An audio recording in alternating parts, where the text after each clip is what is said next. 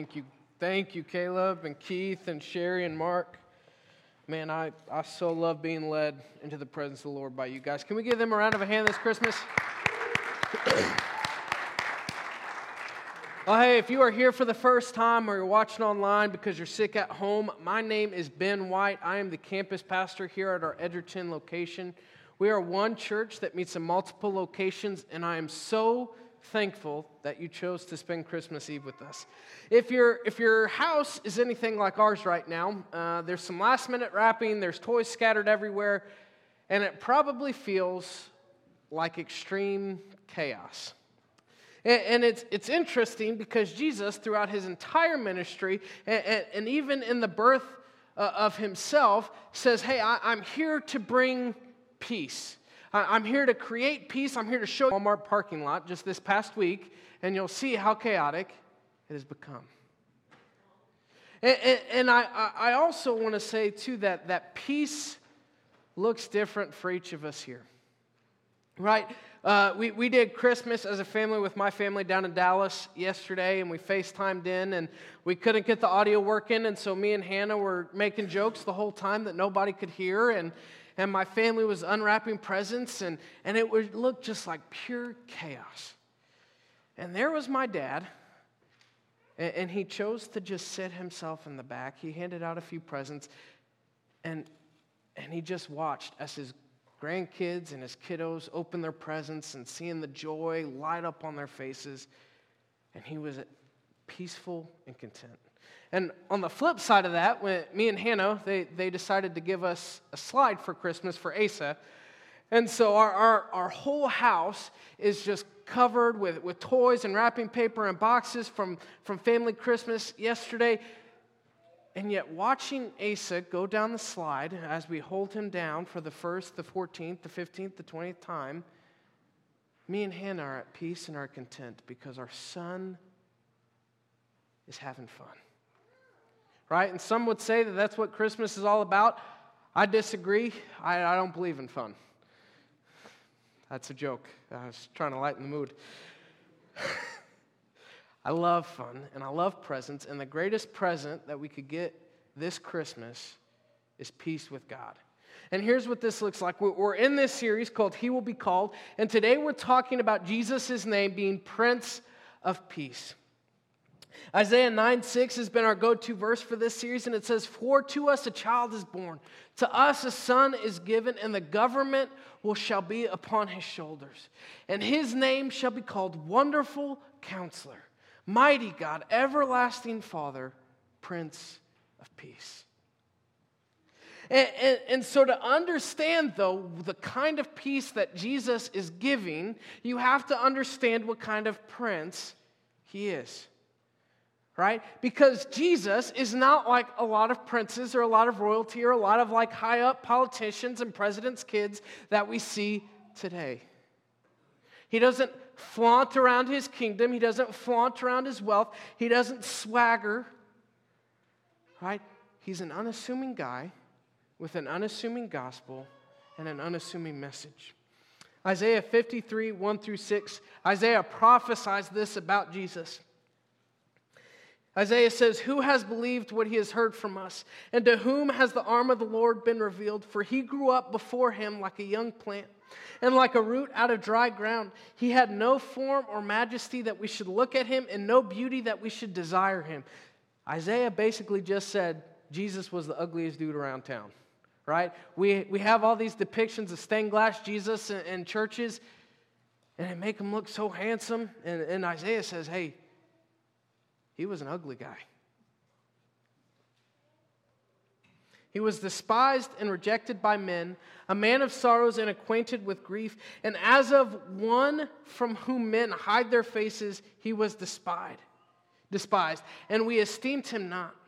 Surely, though he has borne our griefs and carried our sorrows, yet we esteemed him stricken, smitten by God, and afflicted. But he was pierced for our transgressions. He was crushed for our iniquities.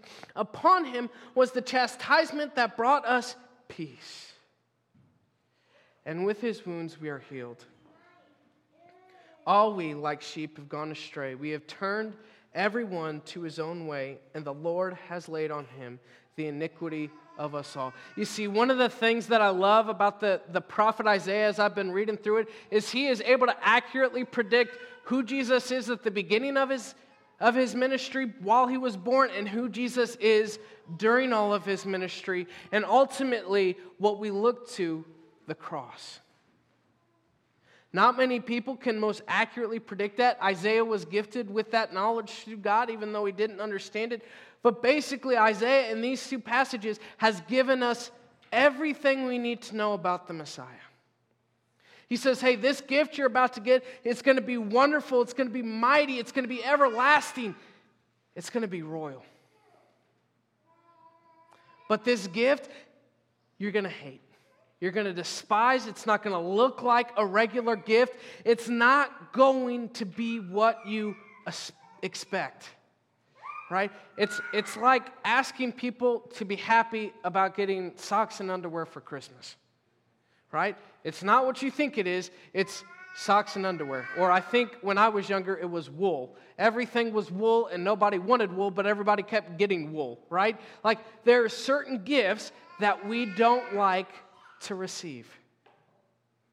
We don't know how to receive. But with this gift of a baby, throughout his entire ministry, becoming a man and dying on the cross, we are given the greatest gift of all time. And that is the gift to be at peace with the one person who wants us around his table more than anyone. You see, Jesus, through his birth, death, resurrection, brought back relationship with Christ. The back relationship with God. The only person, the only being in the entirety of the world that could do this. And it didn't come how we thought. And I find the gospel, the birth of Jesus, one of the most amusing stories. And here's why. Caleb read it earlier, but we're going to look at Luke 2, 13 through 14. And it says, and suddenly with the angel, a multitude of heavenly hosts praising God and saying, glory to God in the highest, and on earth peace among those with whom he is pleased. These angels just showed up out of nowhere and said, hey, peace be to you. And they just keep saying it and scaring everybody, right? Everybody who had an encounter with an angel was afraid. I think that's funny too. And yet, the birth of Jesus Christ was anything but peaceful. If you've never gotten to go to a farm, you can go to Pam Sill's house on the way home. She'll love that. She's got a farm. She can tell you it's stinky, it's smelly, they got horses running around. Like, it is anything but peaceful. And to top that off, you've got the wise men who we'll call grandparents in this situation. They are chomping at the bit to get to see the newborn king, right? I recall when Asa was in the hospital, or when Hannah was giving birth, and we were in the hospital, and Debbie and Russell, Hannah's parents, would just text us, hey, is it here yet? Like, is he? Like, we don't know what it is, so we're calling it an it. We don't know the gender. Like, when's the baby getting here? Come on, right? And then we get the cousin Eddies of the group, who are the shepherds. And these shepherds are going and proclaiming to everybody, hey, they just had a baby, you gotta come look. And so the whole time, Mary and Joseph are trying to soak in this time with their baby, and everything is just chaos around them. And it is anything but peaceful. And yet, so I'm giving you permission, I guess. Maybe you don't know it, and maybe you're trying to forget it, but Christmas can be, and probably should be, chaotic, right? It's just part of the season. As me and Hannah were looking at our calendar for this month, it was like party after family engagement, and then we're doing this, and then there's a family FaceTime with this, and it's weary, right? But Jesus says, hey, blessed are the peacemakers, for they shall be called sons of God, right? He didn't say, blessed are the people pleasers, for they shall become sons of God. All of us, right, we want people to be at peace around the holidays. We know family ties are strained, and oh my gosh, he got invited to this party, and if she shows up, then I'm not going to come, and I'm definitely not talking to this person. And it's not peaceful at all. Right? We tend to avoid certain people around the holidays because we know that if we are around them for even a second, they'll grate our nerves and we're going to have a terrible holiday. And then there are those people, typically it's the moms of the group, that are like, no, it'll be okay. We're going to have a perfect family Christmas, and we're going to take pictures at this time and presents at this time, and here's where the family meal is, and everybody's going to enjoy themselves. And they say it with such a straight face that it's kind of hard to tell that they're enjoying the season too. But as I've gotten to watch Christmas play out, it seems like a lot of us don't care about being at peace with each other as much as pleasing those around us. We want people to be happy. We want people to be content. But there's a real big difference between contentment and peace. Jesus even says this in Matthew 10, 34 through 36. He says, "Do not think that I've come to bring peace of his own household." You say, man, that kind of sounds like my family Christmas I'm about to experience tomorrow. And that's okay. Because the peace that Jesus brings is not a, hey, you're going to be at peace with everybody in this room.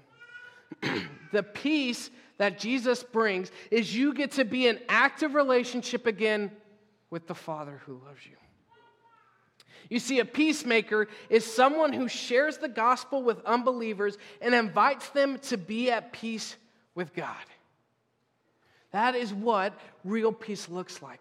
It's not, hey, me and Hannah are at odds, but we're going to throw all of our disagreements aside for one day just so we can have a family Christmas.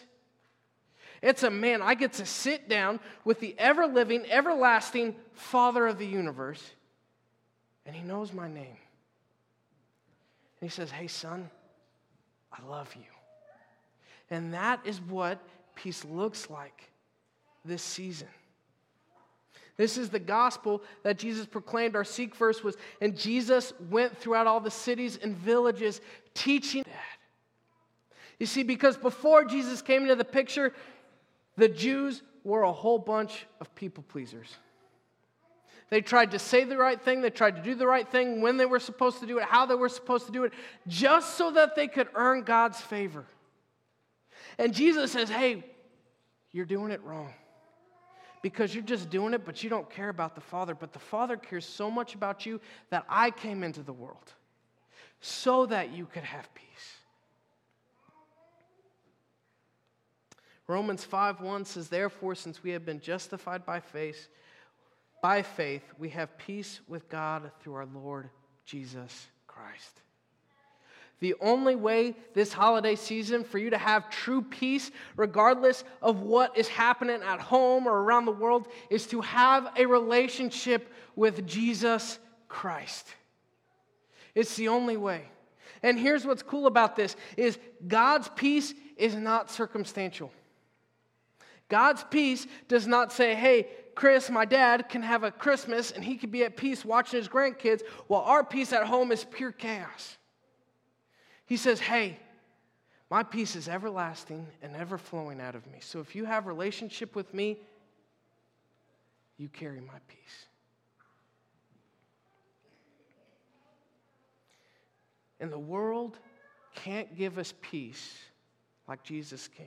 Check this out. John 14:27 says, peace I leave with you, and my peace I give to you. Peace is this gift. Not as the world gives do I give. Let not your hearts be troubled, therefore, neither let them be afraid. You see, Jesus gives gifts, and He says, hey, man, you can have this. Right? The devil likes to trade and deal and do under-the-table dealings and try to get and jockey in position in our hearts. And Jesus says, hey, I've wrapped you a present. All you have to do is take it. Right? My wife will tell you that I love getting gifts on Christmas. I really do. I try to act like I don't, so people she goes, no, you turn into a child, and I tear through the wrapping paper faster than Asa could, right? But this great gift of peace and of joy during this holiday season is not something that I can just unwrap in a day, right? It takes 9 months to carry a baby, and then they're delivered within a week, maybe. I don't know. I'm not a doctor. But it takes time to get the true peace and to really understand the peace the love, the joy that Jesus brings this season. Jesus also says in John 16:33, he says, I have said these things to you. They're intertwined, interlaced, like you can't have one without the other. They're not exclusive.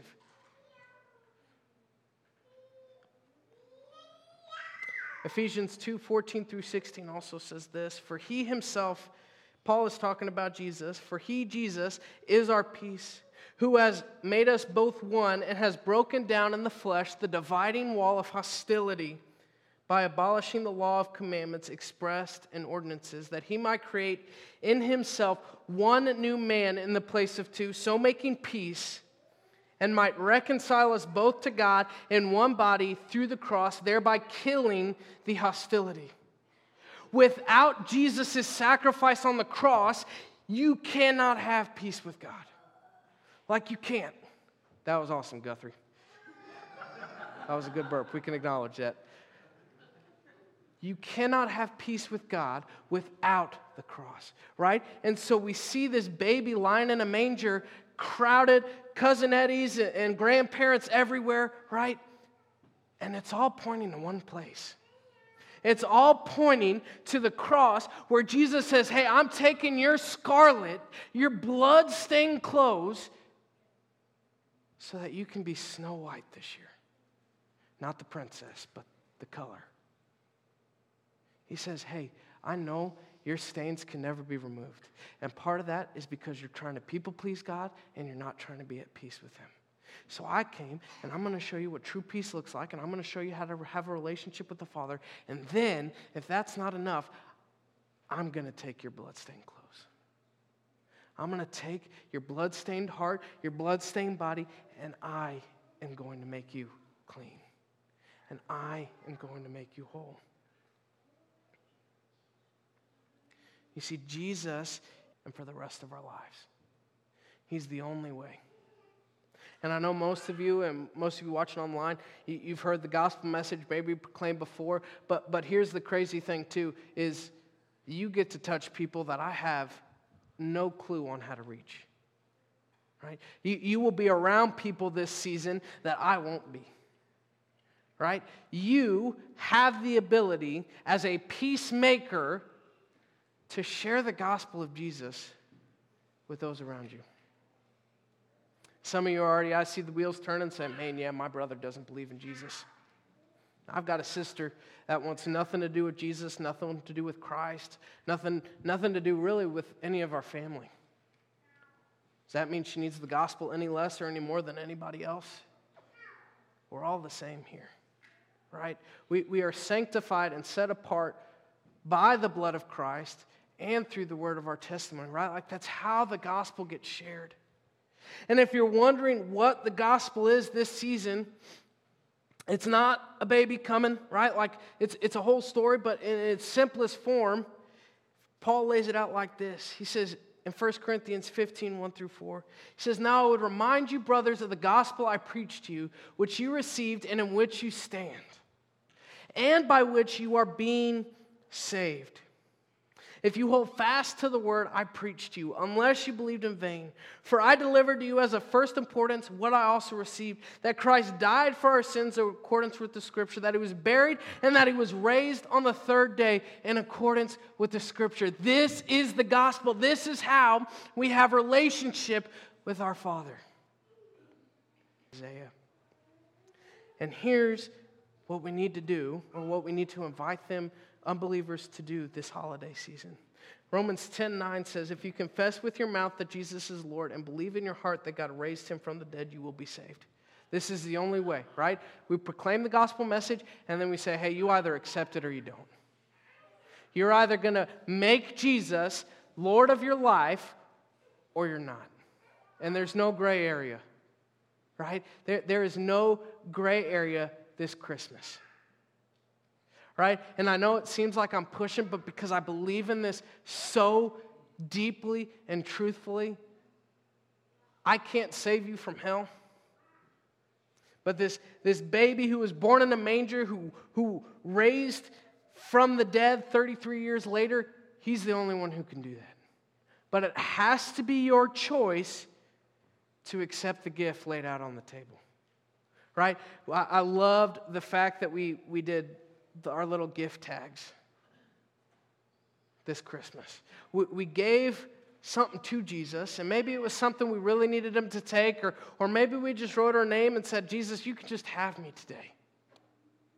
But then we also got to pick up a tag from Jesus and say, Jesus, I need a gift. I need something. I don't know how I'm going to get through this holiday season. My brother is driving me crazy, and my aunt is a crazy person as well, and my wife, we got no money. And I don't know how we're going to make it through, but I need you. Right? And it's that kind of heart posture that says, Jesus, I don't know how I'm going to take care of everything in the world, but Jesus. Right? I love the but gods in Scripture. I love, if you stay later after service, or if you came in before, you saw testimonies on the screens outside and inside just about what God has done. Right? And there's always this moment of, man, I would have been lost, but God. I would have been down on my luck, depressed, in prison, but God. And this is the same hope that you carry this Christmas. So here's what we're going to do. Everybody should have got a candle. If you did not get a candle, please raise your hand and we will get you a candle. We want everybody to be able to partake in this because it's something really sweet and something special. I'm constantly reminded of Matthew 5:14 through 16 during this holiday season and as we do these candle lights. And it says, Jesus said, you are the in the same way, let your light shine before others so that they may see your good works and give glory to your Father who is in heaven. You can try to stay hidden, but at some point or another, you're going to get caught by the devil, you're going to get caught by somebody else, or you're going to get seen by Jesus. You can't go your life without being seen. It's impossible, especially as believers. So here's what I'm asking as we light, if I can get the lighter to work, these candles. Caleb's going to lead us out in a song. We're going to do a couple things. So one, whoever's got the light, their candle, whoever's trying to light their candle will bow to the light. And this is a twofold thing. It's practical. It doesn't get wax on the floor or on anybody's hands or anything like that. But it's also representative. Because the gospel bows to no man, woman, or child. It doesn't. It can't. Right? Jesus is a king. He's a servant king. But he doesn't bow to anybody's authority but the Father. So I'm going to invite Keith and our elder Steve to come and light the candles, and they'll begin to light yours.